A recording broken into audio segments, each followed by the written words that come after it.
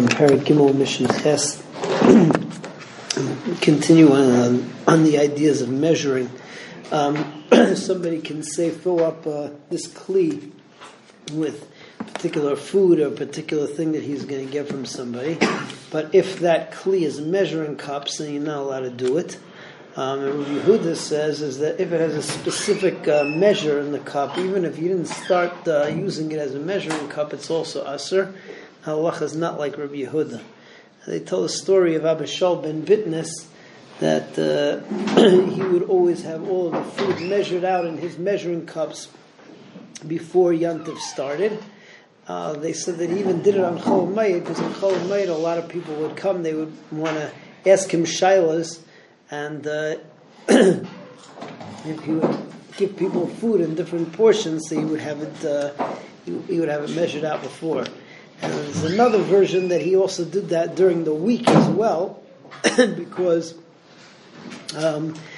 just to keep things honest. Because if you do it on the spots, then a lot of times you're not giving a full measure. The last thing that the Mishnah tells us over here is that you can go into your local chemveni, your makolet. The guy knows what you want every day, so he can give it to you, and it will be on your bill for afterwards. That's not a problem. So let's see all this to say.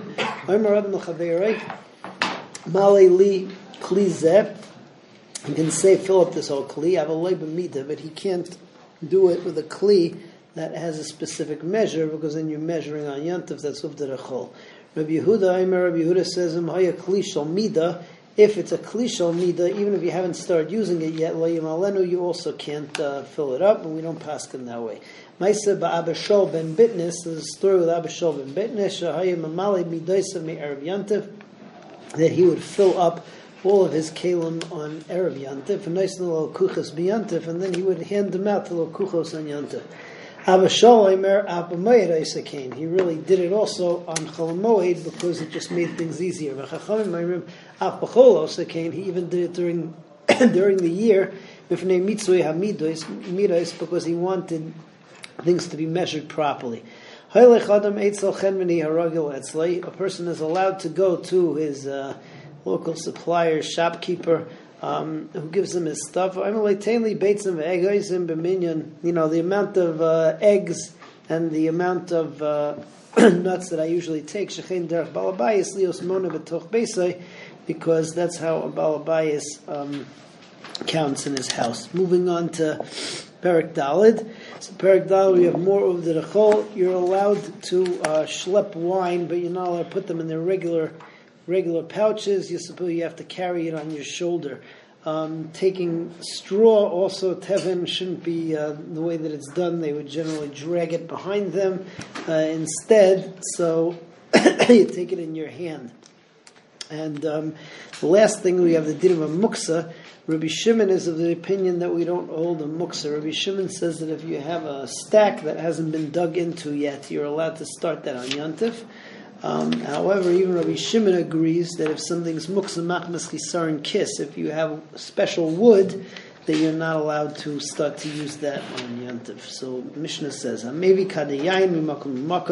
somebody who brings barrels or pitchers of wine from one place to another, so he shouldn't put it in his basket or in his box that he usually transports them in. But he should bring it on his shoulder, or in front of him.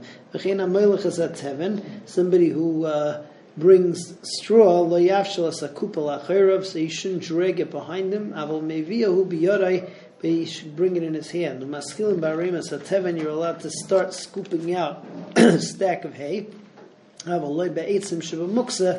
not the fancy wood that was in the storage, because that's muksa machmas chisaron kiss, and that's a category that even Rabbi Shimon asers.